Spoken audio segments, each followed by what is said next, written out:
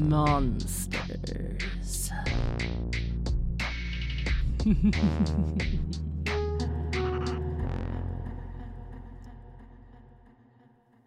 Do like Elsa and let it go. Let it go. Let it go. Can't take you back anymore. We all hate that song, but it's What do you stuck in my brain. The song is amazing. Is it? Yeah. You know it's amazing? What? You and this podcast that we're awkwardly starting with song and pizzazz as one likely should. Mm-hmm. Pizzazz, welcome to the podcast. Welcome to Murder, Horror, Monsters. Hi, welcome. That beautiful dulcet is dulcet for like any nice voice, or like is there like a specific? I thought it was a specific like tone, but maybe not. Now that I think about it, maybe you're right. Maybe it's for any voice. You know what? Let's just real quick look up the definition. Sweet and soothing, often used ironically. Listen, I'm saying it non-ironically. You have beautiful dulcet tones, and they are my favorite. And the person with that voice is Skloon. Hi, Skloon. Welcome. Oh, whoa. But sadly, you are mistaken. The person with the dulcet tones is the Ash. Hello, Ash. No. Yes. I would like to say that I have the voice of a slightly annoying, like, 6th grader who's just consistently, poking at you. Shut your beautiful mouth. Okay, listen. Your voice is one of my favorite voices. I have a thing of voices, and your voice is up there. That actually makes me really happy. And, like, a weird, like, kind of self-absorbed, like, egotistical way, but not at the same time, because I don't believe you. But listen, it makes me feel good. I would listen to you read the dictionary, alright, and it would soothe me. And I would just have vibing times. Well, you are going to listen to me read some wonderful Mothman stories when the time comes. Yeah. I can't wait for that. Me too. I've been doing research. Okay. You have a very specific task. I understood the assignment. I'm on it immediately. Don't you even worry. This is my favorite thing that we've ever had to like do as a side note. So for listeners, for our viewers, as Skloon likes to call them, yes, our viewers. We both stream, as we said in episode 1. But there is usually a thing where you have a long, ridiculous stream for birthday, anniversaries, things of that nature. And my birthday wasn't too long ago, but unfortunately due to personal problems and like just life in general, I went on vacation. I wasn't able to have one, so I'm doing it really soon. And there's just a little bit of an incentive where I read Mothman stories of a particular taste. Do with that as you will. I'm very excited about it. Yes. I am also very excited about it. It just was one of those things where like it was a silly idea, but at the same time, a great idea. So today, we wanted to release something on our 1 month anniversary, if you will, for the podcast. It's April 1st, which, we know. But we've released 5 episodes at this point. We're really, really excited about everything. We truly just wanted to give you guys like an extra little kick, a little story. So these are stories that are near and dear to our hearts. Yeah. Mine is one of my favorite cryptids by far. Don't tell Mothman, but it's true. Oh no, we would never. No. Keep a secret. Don't any of you tell Mothman. Okay? I'll find those of you in West Virginia, you keep those beans on lockdown. We don't. Yeah, you don't spill those beans. You keep those beans sealed tight. Give them to the local donation food bank across the street, but don't spill them at his feet, please. Yeah. No. May Mothman be with you. May Mothman be with you. Honestly, if I get a tattoo for Mothman, I think I would keep it real simple. The big red eyes, the antennas, like real minimalism, and then it just be let Mothman be with you. Yeah, very nice, very nice. I'm here for it. We should get matching tattoos. We could! Alright, but... That's in the future. That's a while from now. Yeah. But... That's a future us, adventure. That's a future us problem. Present us doesn't have to deal with it right now. Yeah. Last episode, I went first. No. Last episode, I went last. We did The Grim Sleeper, which was a very, very horrible tale. Doing the research and the stories for that, it still haunts me. It was very scary. The story about the survivor, she was incredible. Yeah. So I'm going to take a little bit of break, and Skloon gets to go first this week. So I'm really excited. Yes. We're just hitting a couple favorites real quick. Just a special treat. Skloon, I'm ready for your delicious tale. Okay. I chose one of my favorite cryptids of all time, the Gongoozler. Such a great name. It's a beautiful name. Rolls off the tongue. Gongoozler. The Gongoozler. The Gongoozler is an ancient underwater cryptid that has red, bloodshot eyes, sharp teeth that can easily tear through flesh and bone, arms and legs with 4 fingers sprouting off of each appendage, and small spines along its back. Its skin is usually colored in hues of gray, and some say it has a goggle-type facial feature where its eyes should be. Yeah. Like, almost kind of bug eyes, but not really bug eyes, because it's almost goggly-esque? Yeah, goggly-esque, like from far away might look like a pair of water goggles, This nocturnal cryptid prefers pitch black waters, as it is only present in pure darkness during the night. It can inhabit any cold body of water, including lakes, seas, and oceans, but frequently lurks in the waters that fill the deep end of your local pools, especially if it's only heated for about 2 hours. That is perfect temperature for a Gongoozler. Swims in the chlorinated liquid through the dark of the night and will rest right before the dawn. When it wakes before the light of day can drive it from the shadows, it will disappear. Luckily, this short visit of this creature means many are spared from ever meeting it, but for those who are brave and decide to take a late night swim, it's another story. Ooh. Yeah. A great hunter of the deep, the Gongoozler is known to play with its prey. Using the pitch black of night, it makes splashing and noises that come from the darkness, causing paranoia to trick its victims going into the deeper water. While lurking in the inky black depths of the deep end, the Gongoozler will move swiftly and silently up behind you, grab you up by the toes, and drag the prey far down beneath the frothy depths to be devoured. There are very few warnings that a Gongoozler is near, but you know it is too late when you hear the unearthly screech of the Gongoozler singing your death song. If you hear its call around you, there is no longer an escape. Are you going to give us a taste of what this sounds like? I'm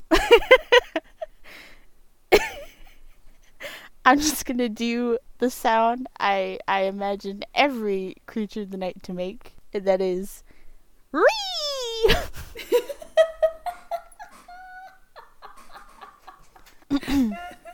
You're welcome. That was amazing. I hope that satisfied your ear holes. Oh, I'm going to save that when I edit. No, wait. No. I'm gonna add that in to our intros and outros forevermore. Ree! Yes. It is said the only possible way to escape your fate from the Gongoozler is to go even further beyond and retrieve the Gongoozler's tail, which is said to be a mighty relic. If you are afraid of the depths, then you must face your fears, and also face the Gongoozler. This is the only way. This is the way. Let me show you the way. There has been a very convincing documented footage of the Gongoozler, but sadly, it is lost to time. This footage is said to contain the only 2 known survivors of a Gongoozler's presence, who came in contact with the creature, Late one night, deciding to go swimming, they waded into their pool, but little did they know what was waiting for them in the hidden waters of the deep end. It is said the two only survived by retrieving the mighty relic of the Gongoozler's tail, sparing their lives from the beast, but sadly, as stated before, the footage is gone forever.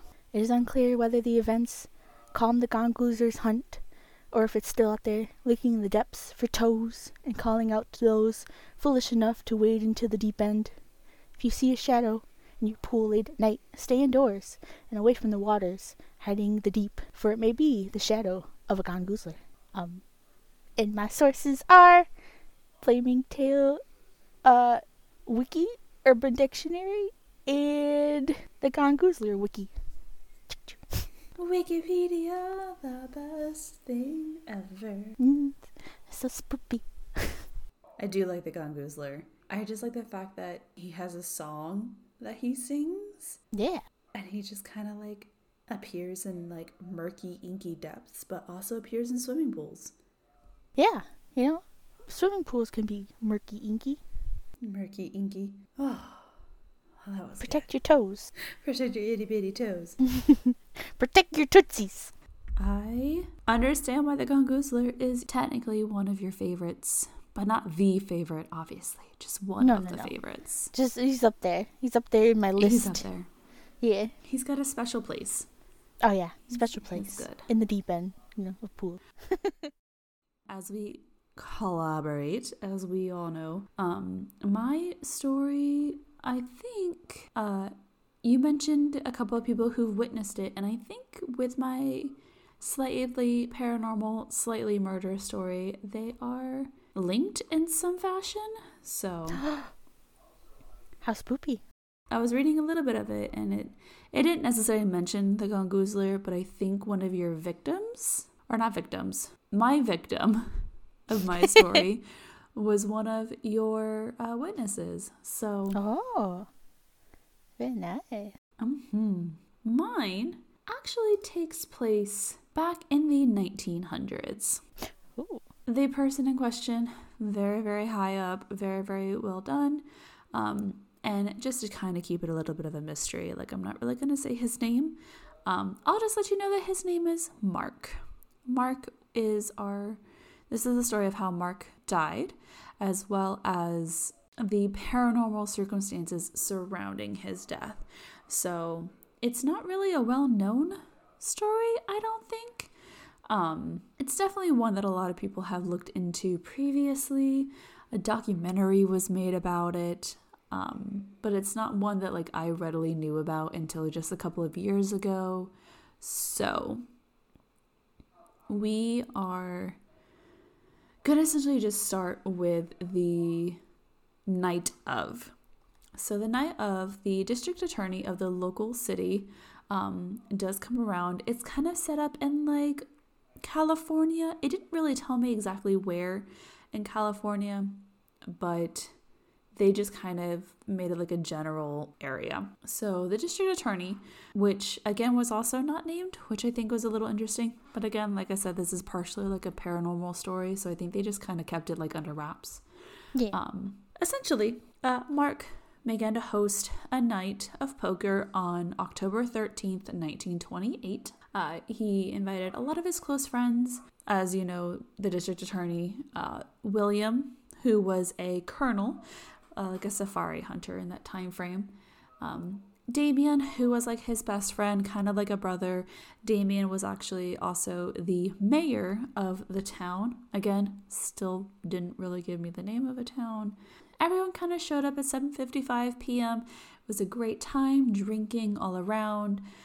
Poker, as we know, there was a private chef, like a personal chef, and a butler. So Butler the Benjamin, he was there, and the chef was just pretty chill and laid back, but also like kitchen was his kitchen. You know, you don't mess with things. Yeah. Mark essentially makes a statement to the crowd. You know, now this evening, it's not all about the poker. It's not all about me. It's about you. So drink up and be merry. Life is for the living, and who knows, I could be dead tomorrow. And these are essentially the last words that Mark says. Spooky.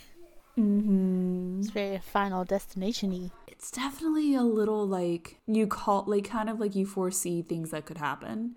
And, everyone says that, like, you could die tomorrow. You could die in the next 5 minutes. You can die next week. So I don't think it necessarily was anything of, like, he knew what was going to go on. But at the same time, we're all dying. Right. Just to be a little cynic about it. Oh, excuse me. We're all decaying. Every second that goes by.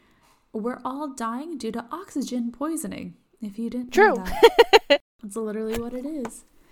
So, as the story goes, the chef, he cleans up everything. He cleans up unknown blood from the party. It got a little rowdy. There was like a little bit of a fight. There seemed to be a little bit of a bad blood between William and Mark, which we will get into later. But unfortunately, Mark actually goads William into a game of Russian roulette, and it's due to making amends for the bad blood between them. So Mark essentially was just like, hey, let's play this game. We'll have a couple of laughs. Ha da ha da ha. I don't know how you can have a couple laughs with Russian roulette, or the whole point is like accidentally killing yourself because of like what? It's like one bullet. Yeah, unless it was a Nerf Russian roulette. Well, back in 1928, I don't think they had Nerf guns. Time travelers, Ash. Time travelers. Did say this was paranormal. Yeah, see? So this actually ends up with William accidentally shooting Mark and killing him. He does move the body into the living room. That's the scene. That's where we're at. Giant party. Mark, our victim, is killed in an accidental shooting by William, and his body is laid to rest in the living room. Kind of make it seem like an accident, because again, everyone's really drunk. Who knows what's going on? But I told you who killed Mark, but there's a lot more to this story. So what kind of actually happens is, the district attorney actually wakes up around like 8:30. He's greeted by the butler Benjamin and Damien, the newly elected mayor. While they are going through the house and headed to the kitchen for breakfast, somehow Mark's body falls into the living room. So I think it was placed on like the rail, like William had placed it on the rail and kind of like finagled it to make it look like Mark dropped, Yeah. Ooh. Maybe like in a drunken stupor, maybe in a suicidal fashion, essentially to cover the tracks. There is Abe. Forgot to mention Abe. Abe is essentially like a private detective. He was also part of the not investigation. He was part of the poker night, and then he starts conducting an investigation. So it was like top people from the city all together, big top names. Mark was very, very popular. He was really well liked, but also like, when everyone really likes you, but at the same time, like, they think that you're a pompous asshole. Essentially what this was. The private detective obviously notices the district attorney, recognizes that he's still there, and convinces the district attorney to be his partner. So they both kind of are like, you know what? I think that you're free. I don't think you're innocent. Vice versa. I'm completely innocent. Like, we're fine. So they go around and then they start talking to the guests to see what they remember, if they saw Mark at any other point after the poker party. Because at this point, remember, they don't know about him and William having their little Russian roulette tete-a-tete. Tete-a-tete? Tete-a-tete. No, tete-a-tete. I don't listen. I'm trying to say French words that I really don't know the meaning of. It's fine. It's fine. It's fine. When they do so, how he determines himself and the district attorney to be innocent is that he actually does examine the body of Mark, and they determine the time of death in a little bit of a weird manner. Again, 1928, not really probably the best ways to determine times of death. But because of the fact that the district attorney went to bed pretty early, and so did the private detective, he pretty much just ruled them out. They go ahead and they tell the mayor. The mayor understands. He wants to help, but they're like, no, you're still a suspect. We really don't want to do anything to jeopardize, anything. The chef was back in their kitchen. As the district attorney explores the house, they come across William and Damien actually having an argument over Mark's death, which ends with Damien angrily storming off. He doesn't really talk to the district attorney, but William does kind of recount his perspective of the events that took place. Doesn't really talk about the Russian roulette, though. He kind of leaves that off to the son. Just like, yeah, we were having fun. He was still alive when I last saw him. Ha ha ha ha. So, sneaky. So the butler then finds the district attorney and takes him down to the wine cellar. Because let me tell you, Mark had a huge mansion. It was his manor, and it had grounds, it had a pool, it had a fountain with a pool, I think it was. It had this huge kitchen. It felt like it had 3 stories, but had like this beautiful grand staircase, like multiple things. And then, it was 3 stories because there was a wine cellar downstairs, of course. So it's just a huge area. So they go downstairs to the wine cellar, and Benjamin the butler shows like a scene, a mess. There's a couple of wine bottles broken, something that's red on the floor, but they determine it to possibly be wine because it's a wine bottle in the middle of it. But Benjamin's like, I keep this house spotless. Like, I don't really know why this is here, but I figured you should know. So he basically tells him, like, who would know what goes on at night? The chef. The chef is always here. The chef has eyes everywhere. You should go talk to them. The district attorney does go talk to the chef. And yes, it's a little weird that like the police haven't been called yet. But again, that's 1928. The district attorney is basically the one that's going to like prosecute anyone anyway. So I feel like they're just kind of like, we'll just keep going. There's a quote unquote private detective. Like they'll know what to do at the end of the day. Yeah. They're like, why would we call when we already have one here? Right. There's really not a whole lot of, I don't want to say like sectioning off, because again, 1920s, what do they really know anymore? Yeah. So the chef, during the little interview, tells him about the experience that he had the night before, what was going on, what he cleaned up.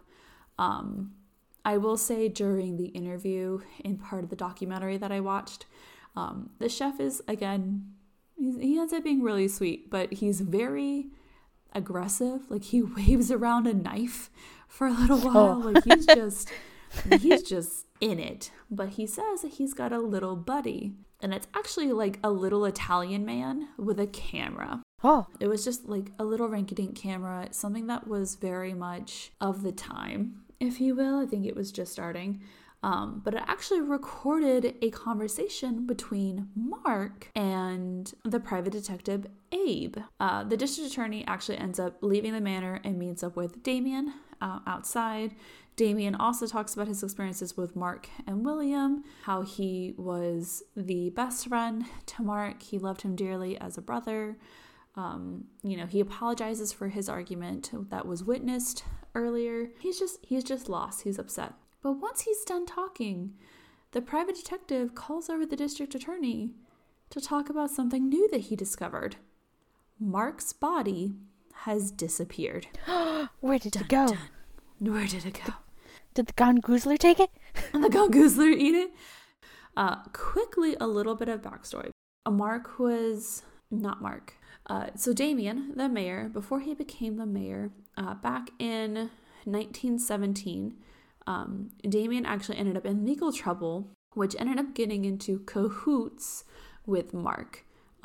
Mark actually, again, really, really well-known actor. He was a really well-known like influencer of the time, 1920s, 1900s, like word of mouth travels pretty fast. So He needed help from Mark. He needed money, legal help, all that fun stuff. Around this same time in 1917, Colonel William actually was on a safari hunt that really goes wrong. It was one of those things where, he would go adventuring and just have a good time, but it didn't really go into what went wrong. It just went wrong. So he really wasn't mentally stable. Like he was still there. Like he still knew who he was and everything. He still had full functioning of his body. It just was a little off. And also around 1917, Mark married a woman named Celine.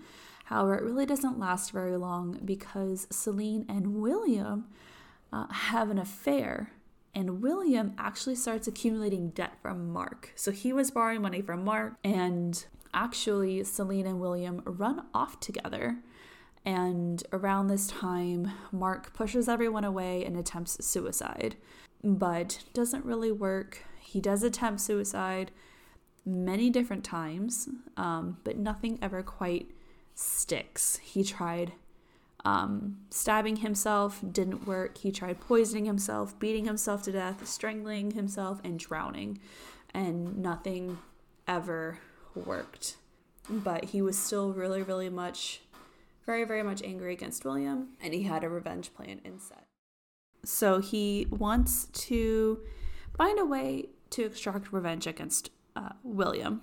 So that's kind of where everything kicks off. So Mark apparently has this plan that he starts to concoct with other people, kind of in a way to either get William killed himself or get it to where William does kill him. A, because he still wanted to commit suicide, but B, that way William is in trouble and his life is essentially ruined forever. I will say at this point, during 1928, it's really not known if William and Celine are still together. It very much made it clear that she also left him, but it didn't state where she left him, like what time frame, how long they were together, none of that. Oh.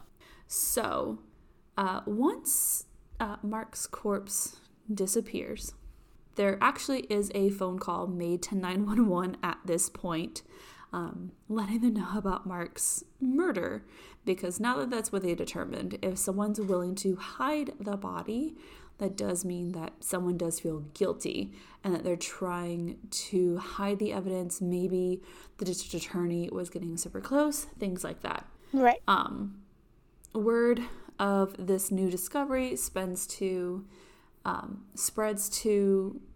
everyone in the house, including William, who does actually state he's willing to, quote, put the old lad down again if the opportunity presents itself. And this actually causes the district attorney and the private detective to be very suspicious of him because, again, no one knows that they had the Russian roulette. No one knows what's going on. They all just saw Mark's body fall from the sky and, again, is now disappeared. Yeah. It's got some high sus on him. Sus. So the manor is then locked down, which doesn't make sense that it wasn't locked down previously. But I think they were just kind of like, okay, well, if someone's trying to move the body, maybe they're trying to move it off property, things of that nature. Yeah. So the private detective does eventually take the district attorney to Mark's master bedroom and starts asking him, like, why Mark was even hosting the poker night. They're trying to figure out what the motive was, if there really was one. Why did he invite his best friend, the mayor? Why did he invite a private detective? Why did he invite the district attorney?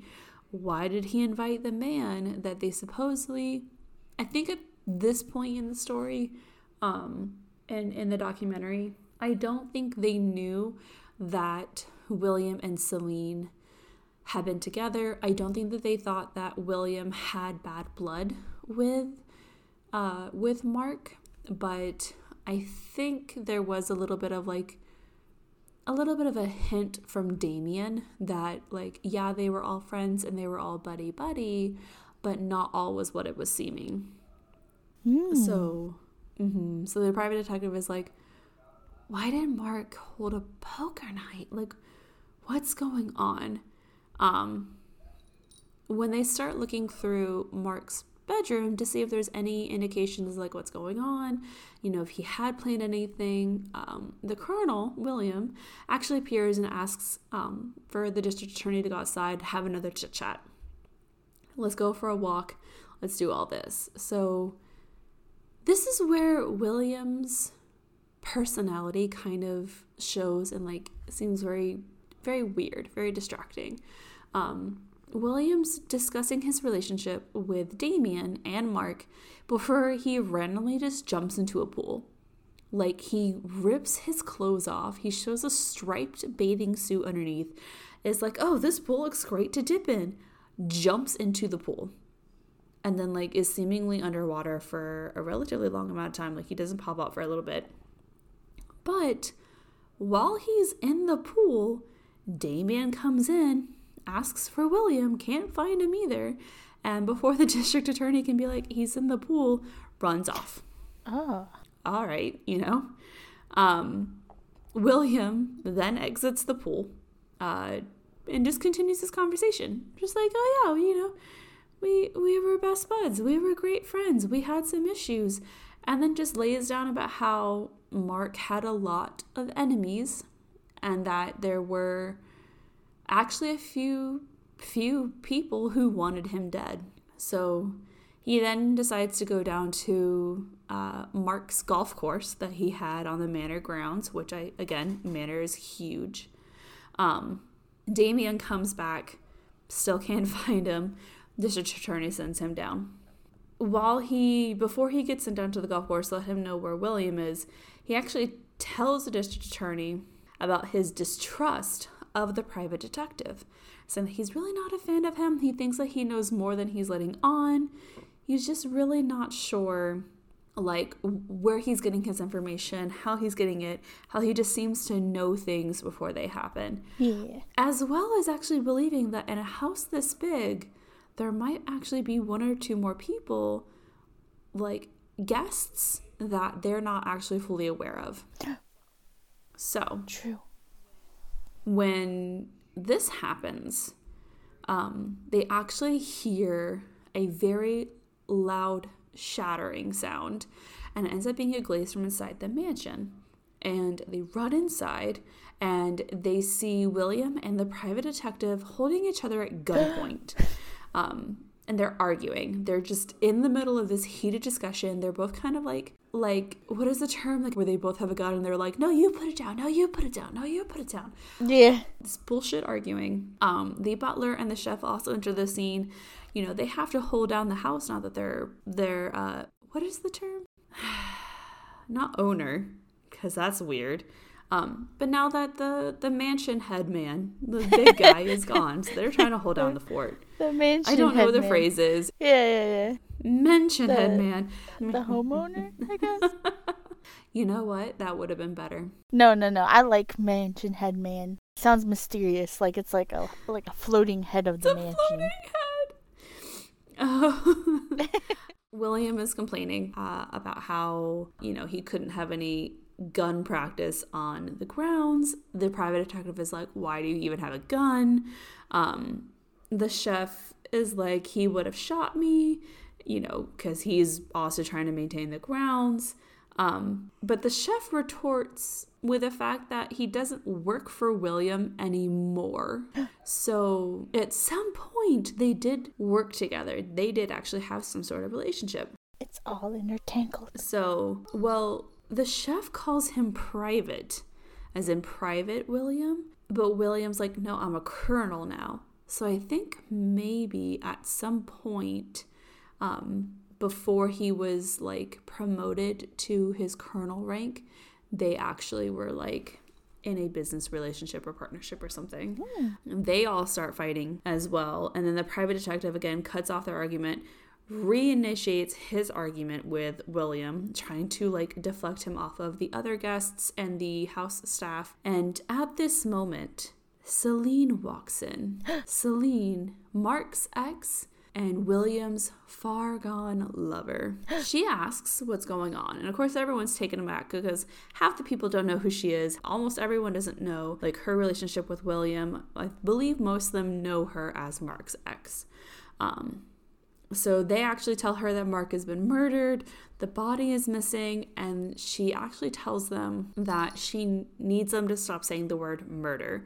She's feeling some disturbances in the area. She's feeling that the house itself has really bad negative energy, and she basically tells them like they need to stop it because it feels and sounds like every time they say it, the house internally makes like a lightning and thunder sound. Ooh. So it's almost like, and this is where like the paranormal, besides the body disappearing, the paranormal aspect comes into play, because now they're picking up on sounds that are happening, creaks that are happening when they discuss murder or trauma or anything of that nature. So she's saying that it's something, something mysterious is happening. I also want to point out that the mansion is supposed to be on lockdown. How did she get in? That's true. Oh my God. Right? So maybe she was a guest that they didn't know about. Oh, secret hidden people. Right? And maybe Damien knew that she was there. Like maybe he had stumbled upon her or something and knew that she was there, which is why he was trying to tell the district attorney. Like there's so many hidden secrets. It's really crazy. She eventually tells them that she's actually been studying arcane arts. So, the town people were kind of correct when they said that she had like a supernatural air about her. She was studying not quite occult, but definitely like seeing into the future or learning about the spirits, the spiritual wall, the veils of the living, things like that. So she's telling them that the sounds and feelings that they're getting whenever they say the word murder is actually really dangerous. So she's like, you need to calm it down. Say something else. Say death. Say, disappearance. Just don't say murder. And they're like, you're crazy. So she wants to hold like a seance of sorts so that she can try to communicate with Mark's spirit to see if she can figure out who killed him. Because again, this whole time, they still don't know what's going on, yet there's definitely been lots of things that are pointing to William the Colonel, that he's the killer. It's just crazy to me. So she actually takes the district attorney to help her with the seance. She needs someone as a guide who she can have them see visions, things of that nature. And I know probably everyone is like, oh, hokey pokey, listen, which you don't know. We don't know what things can happen. Some people have a sixth sense about things, and that's amazing. Yeah. In the 1928, I don't know if it would be considered occult, arcane, witchy. Like, I really don't know. She holds a seance, and the district attorney does have visions, and he actually ends up drawing someone who, I believe it was like holding a shovel, like he looked like he was wearing like a hat. It was just really out of the blue, and she doesn't know what it is. He doesn't know what it is. And so eventually they show it to Benjamin the butler and the chef, and they both are like, oh, that's George. That's the groundskeeper. And they're like, what? And Benjamin's like, oh, but it really can't be the groundskeeper. Like, he can't have anything to do with this death because he only works here on the weekdays. Like, he only works Monday through Friday. And this was all happening like Friday night, Saturday. But they see the chef is like really awkward. And they actually find out this crucial detail. Chef reveals George has been living on the manor grounds for years. He works during the weekdays, but he lives in his little shack on the grounds on the weekends. He doesn't have a home to go to. He's a single man living a single life on a ground with a golf course. Like, he's just chilling out, man. Yeah, he's just living his best life. Living the best life. But of course, the private detective is super pissed off at this. The district attorney is completely baffled because they're like, again, another quote unquote mysterious guest that we didn't know about because it's the weekend. So they go down. Celine and Damien, have a whole conversation that you can kind of overhear, and it's very heated. The chef does advocate for George, telling him that he really can't be the murderer. He can't be the one that killed anyone because he doesn't like the house.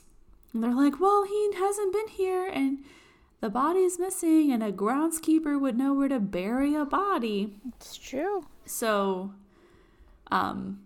they pretty much tell everyone to be in their rooms. Stay separated. Stay in your own little business. Don't go anywhere. Don't talk to anyone. So Celine and Damien are in his room. William is in his room. And then Abe, the private detective, Chef, and the district attorney all go down to talk to George. Chef basically tells George, like, hey, like, I told him that you were here. Like, sorry, man. And Abe pretty much tells him that he's a suspect in the murder. And George tells him he's not the murderer. He refuses to go to the house. He hates the feeling of the house. He believes that there's something more going on than just a house. Like, kind of haunted, but not haunted. Just really, really bad vibes. Yeah. And he's like, I'm never going to go in unless there's a specific reason. At that exact moment, a huge lightning strike appears over the house. Now, I will say, skeptic, once always a skeptic here. Again, I believe in all the supernatural because you never know. You never know. Things are weird. Yeah. But maybe when they were saying the word murder, there was a storm appearing. Like, maybe there was almost a hurricane, a tropical storm, a typhoon, a regular rainstorm, and it just happened to coincide every time they said murder. Yeah, just coincidences. Who knows? Coincidences. But because of this particular lightning strike, it was really, really loud. It like had this weird cloud around it as well. And George immediately screamed out that that's the reason. That's the reason he'll go back in. And he runs inside to the house. Everyone follows him. And then they see Celine. And again, this is where it leads into the paranormal. They see Celine bathed in a bright purple light. And she's grinning with an evilish smile, like malicious. Oh, God. They actually are scared. There's like a whirlwind happening. There's more like in her room. They can't find Damien. They don't really know what's going on because, again, they were supposed to be together. And so they force the door to her bedroom shut and seal her inside. William comes out. He asks what's happening in her room. George, the groundskeeper, is like, Celine and Damien are gone. How he knows that, I don't really know. But it seems like he may have had some like weird connection to the house, or maybe he just saw Damien's body in the room. Who knows? But he calls the manor cursed. He says he's never going to be in here again. He's leaving forever. And him and the chef actually quit and leave. William runs off in a fit of rage, and the private detective follows after him because, again, they left them all in the house. So the butler, William, Celine, and Damien were all left in the house while the chef, the private detective, and the district attorney go down to see the groundskeeper. Mm-hmm. So they didn't see the butler anywhere near. But they saw William close by. So, kind of putting 2 to 2 together. Benjamin is eventually found and he tells them to leave the house. There's only death here now. You should leave. The district attorney then hears a voice calling out for help. And he enters this room of like a weird space. And he keeps hearing distorted voices, and he's really not sure what's going on until he actually comes across Abe's office. And again, the private detective isn't supposed to live there. Yeah. No one but Mark and his employees live there. So this gives the private detective like another little notch in the who are you and what are you doing. The district attorney is confused as hell. So he actually sees all this evidence against William and Celine. And this is where the district attorney actually pinpoints that Celine was in a relationship with William, that there was this whole illicit affair, that Damien was also included into it, and that Mark kind of helped, I think it was, Damien get the mayor position, kind of like I'm going to help you out, and therefore you do things for me. Right. So, so while the district attorney is looking into this, the colonel actually appears and he sees all this evidence against him. He gets really mad, and then he actually starts stating that Abe is responsible for everything, that Abe is the one that killed Mark, even though we know that Will did it, and that this was all a plot against him, that no one's actually dead. And again, this is another part where we think that William has a little bit of that mental break because he just acts a little funny all the time. But essentially, he runs after the private detective. They, again, they're at this standoff. They're holding each other at gunpoint. The private detective starts chastising William for the affair with Celine. And that he actually believes that he was still stealing money from Mark. And this argument gets really, really heated, and the district attorney is witnessing everything, including the point where William shoots Abe. The district attorney actually tries to disarm William after the gunfire went off, but he gets shot as well, and the district attorney actually falls off the walkway, because this all happened on the second floor. He falls off the walkway and he perishes on the ground floor. Oh my goodness. Some say that the district attorney wasn't actually dead at this point, that he was in some sort of like weird coma-like state. The district attorney actually makes the statement that he could hear Mark's voice say, "It's not fair, isn't it?" He can see Mark's dead body in like this limbo, if you will. The district attorney is also greeted by Celine and Damien. They kind of go over just like, yeah, this happened. Isn't this grand? We are all dead. Aren't you happy? We're all happy. But again, with the paranormal part, the district attorney says that Damien comments that Mark actually returned in his body. So Damien, the mayor, is like, no, Mark is now me, walking around as me. And a lot of people said that Mark and Damien like kind of looked like each other, like they had very similar features. They also said the colonel kind of had similar features, like they almost all could be brothers at a weird point. It was really cool. Doppelgangers. But they kind of like, it's one of those things where like, this is why I said like kind of coma, kind of limbo-esque, where like you kind of are imagining, but maybe you're not imagining. And so essentially the district attorney wakes up and he believes that he's brought forth the souls of Celine and Damien with him.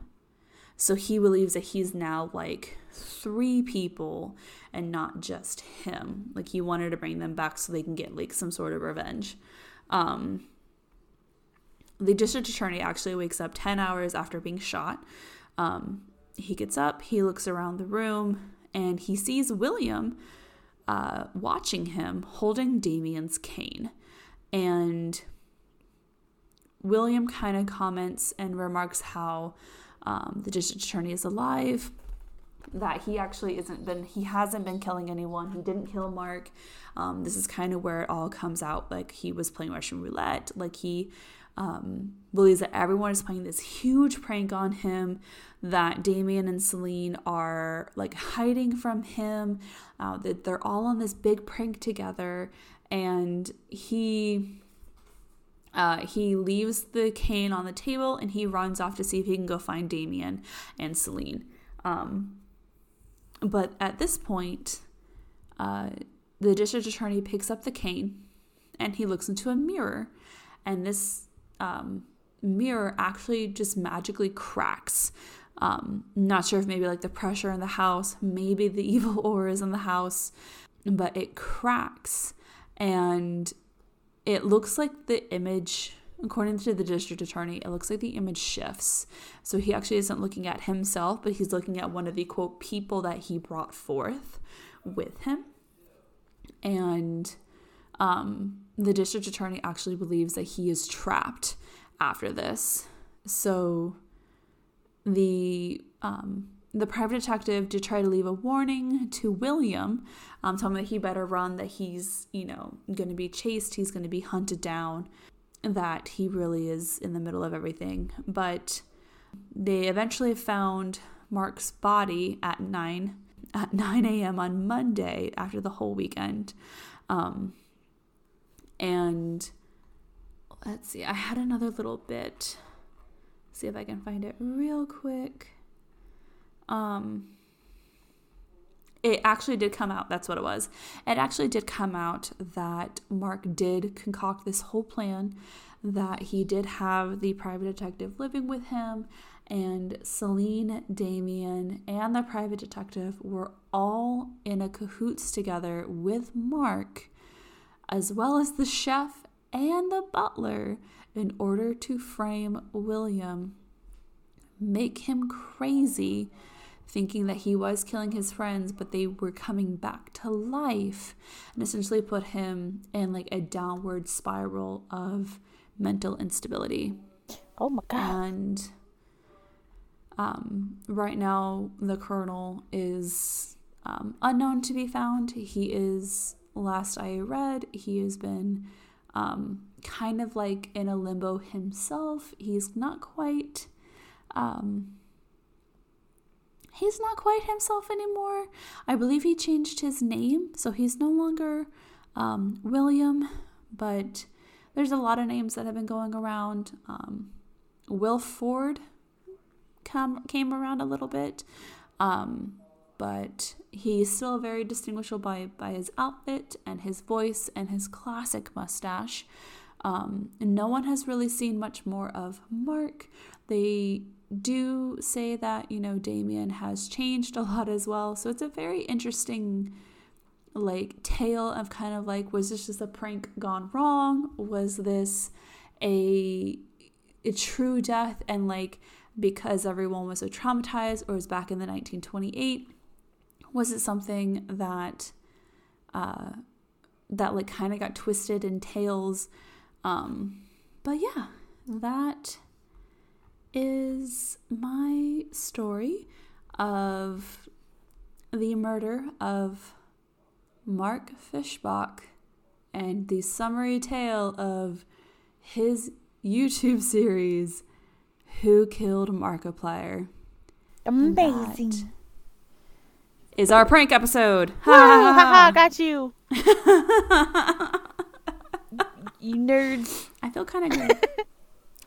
I feel like I sold it. I feel like I was really selling it the whole time. Yeah, it's good. It's good. I will just say that my sources real quick are just the markiplier.fandom.com, the wiki article of Who Killed Markiplier, bouncemojo.com, Who Killed Markiplier, wattpad.com, TV Tropes, right?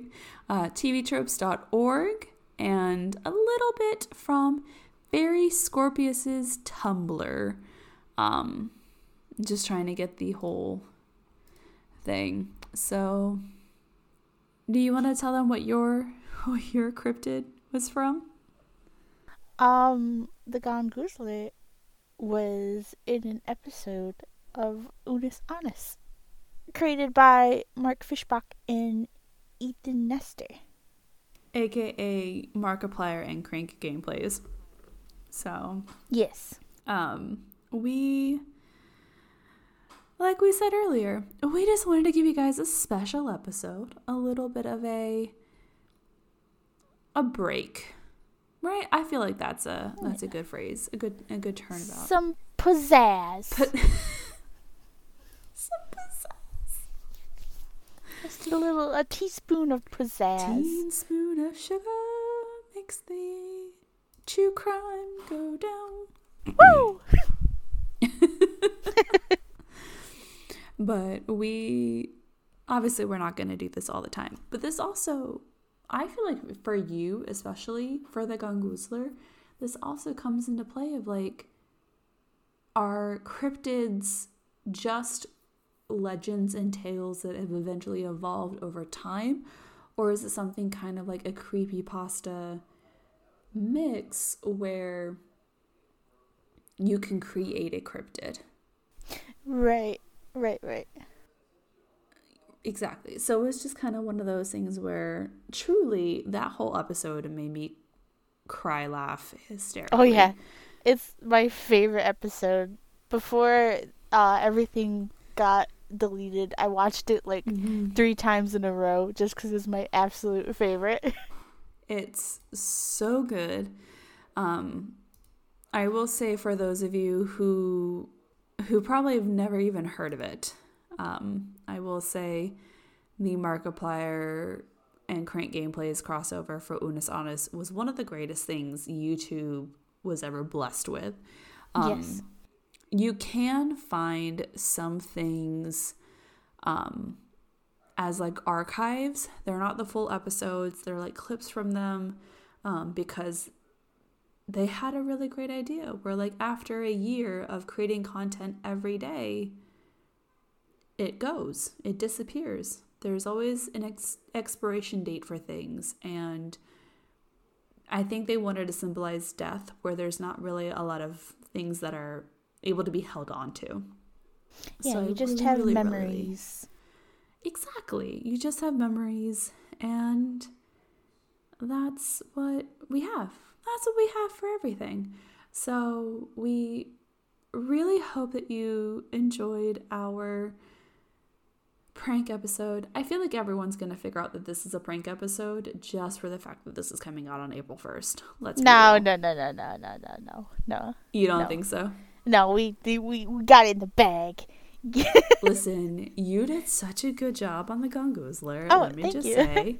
Thank you. I feel like I did decent with No, you did a good job. I couldn't remember the video, so I was like listening with like attention like 150 crank because I was like, what? I will say that I did leave out about the gyms.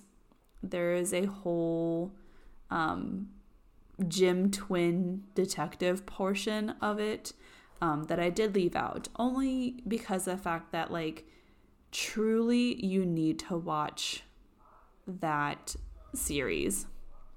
I do like the fact that I was like, no one really heard about it until just a couple years ago.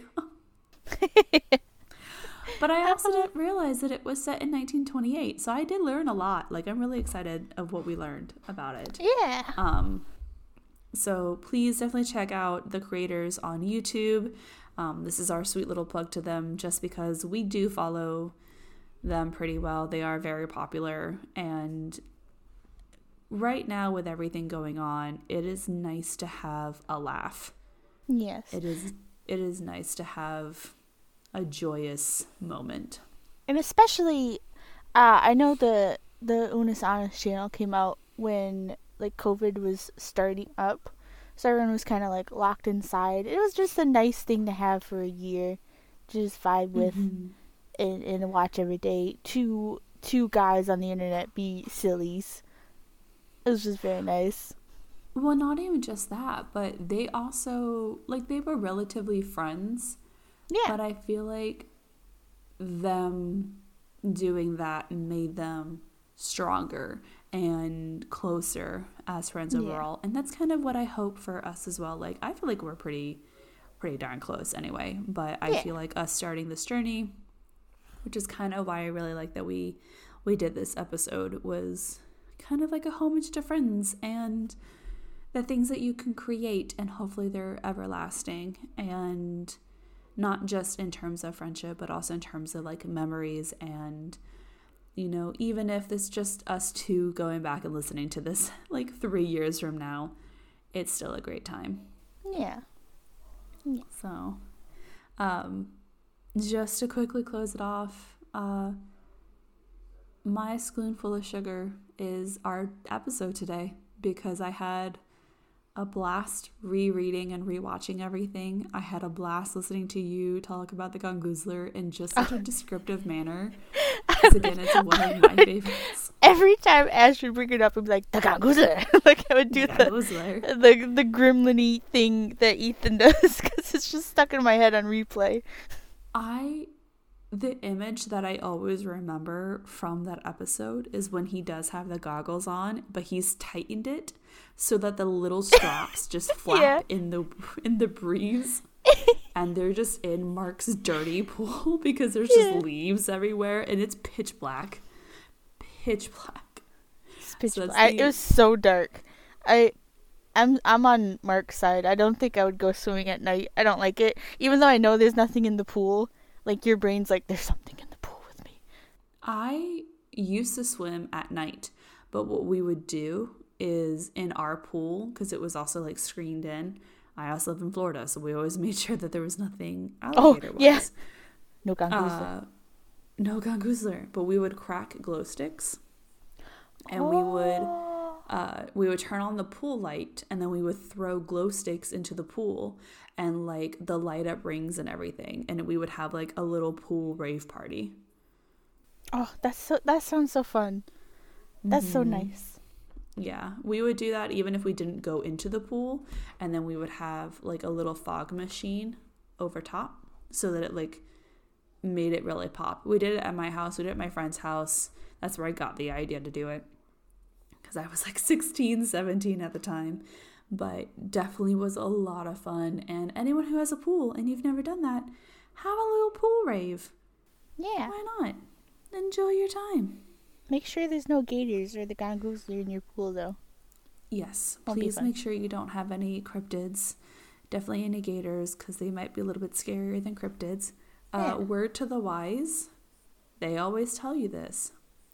They tell you to run zigzag from a gator. That is incorrect. You run straight forward. Yeah?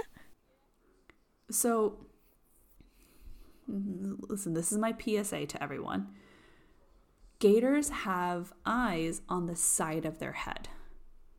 So if you are running zigzag, even though they can run really fast forward, if you're directly in front of them, they can't see you.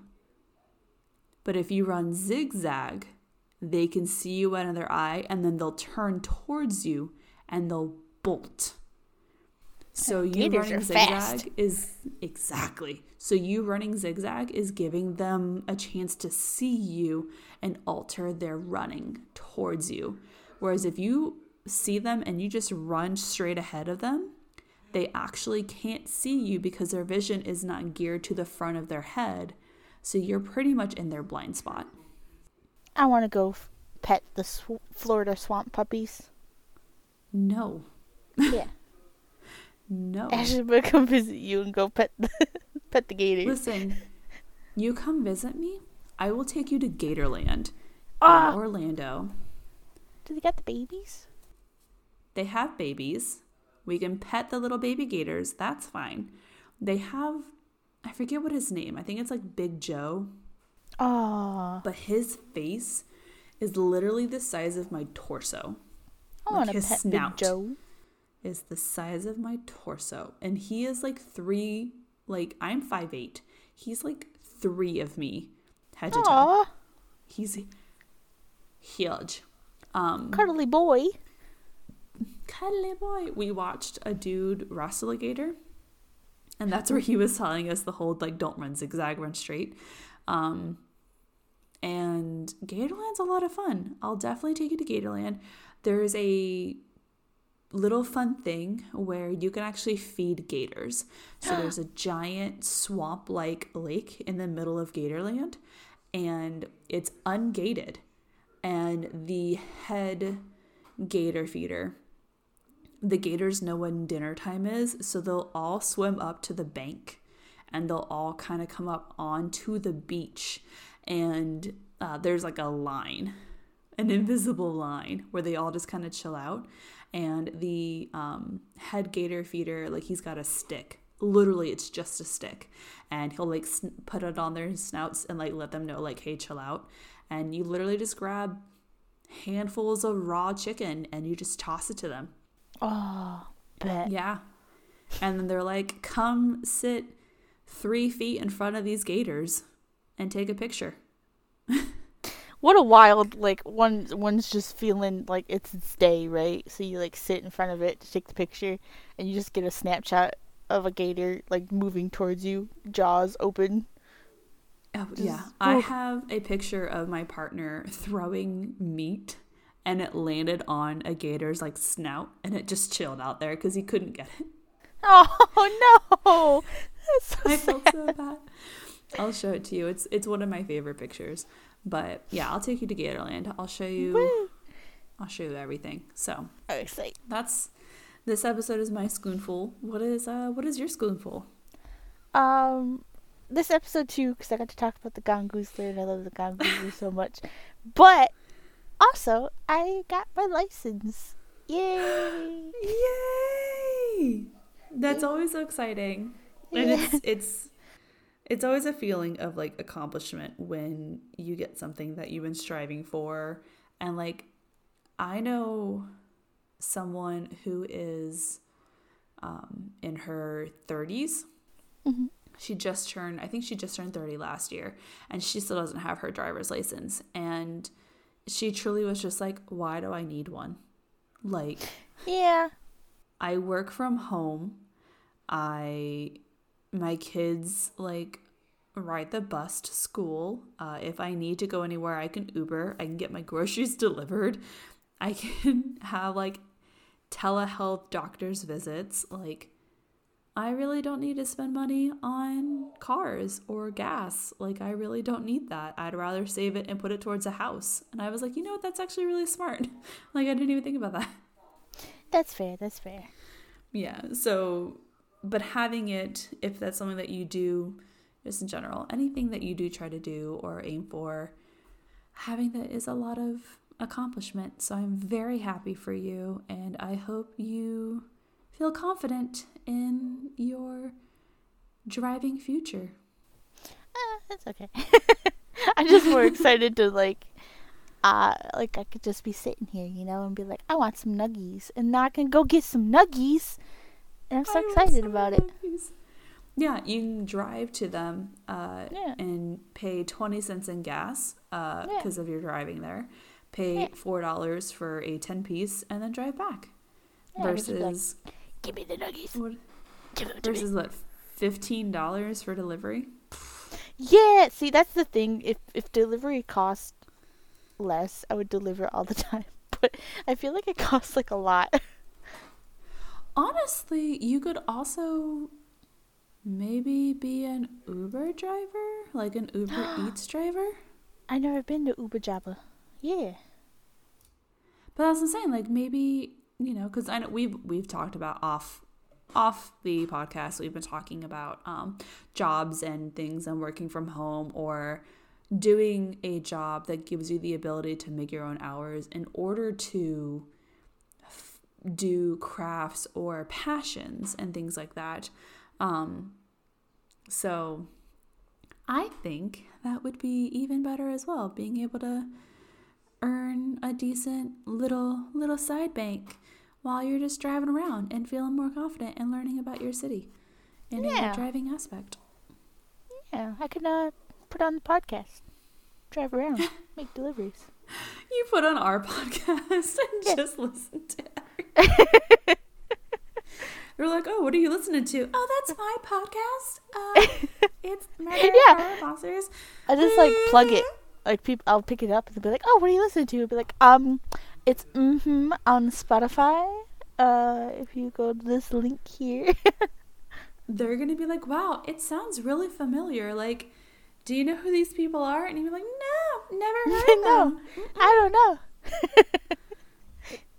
You have to use like a pseudonym for your driving. So instead of Skloon, you're like Sklane. A spoon. Spoon. Oh, but we just want to say that we love you all, and we're so happy that we have been doing this for a couple weeks now. I will say that as soon as we pushed live for episode 1, I was incredibly nervous, and just the fact that we're now 5 episodes in, and I just feel like we're just climbing. We're just having a great time. Yeah, we're just vibing, telling stories. Just vibing, yeah, doing our things. And I will say, tune in on Tuesday, because we're actually going to talk about a review for a TV show. So just a little preview into our next episode. We're going to talk about New Orleans, maybe some ghost stories, maybe some murder stories, some cryptids from there. But we really are going to discuss and share our opinions on the new Netflix series, and which series that will be. You just gotta tune in to find out. So you just gotta be there. Be there. Be there but or be square. What is you said, what was it last time? I think it was like first episode. If you're not having fun, what's the point? Yeah, if you're not having fun, what's the point? What's the point? Rules to live by. If you're not having fun doing it, why are you doing it? It's my favorite ever. So thank you everyone for listening to what was supposed to be a short podcast episode turned into an hour and a half as we're recording. But we love you all. We can't wait to see y'all on Tuesday, and just have fun. If you're not having fun, what's the point? True. See y'all next time on Bye. Bye. This has been an episode of Murder, Horror, Monsters.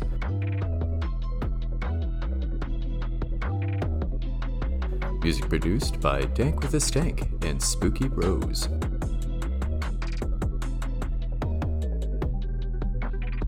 Research and stories completed by Ash and Skloon.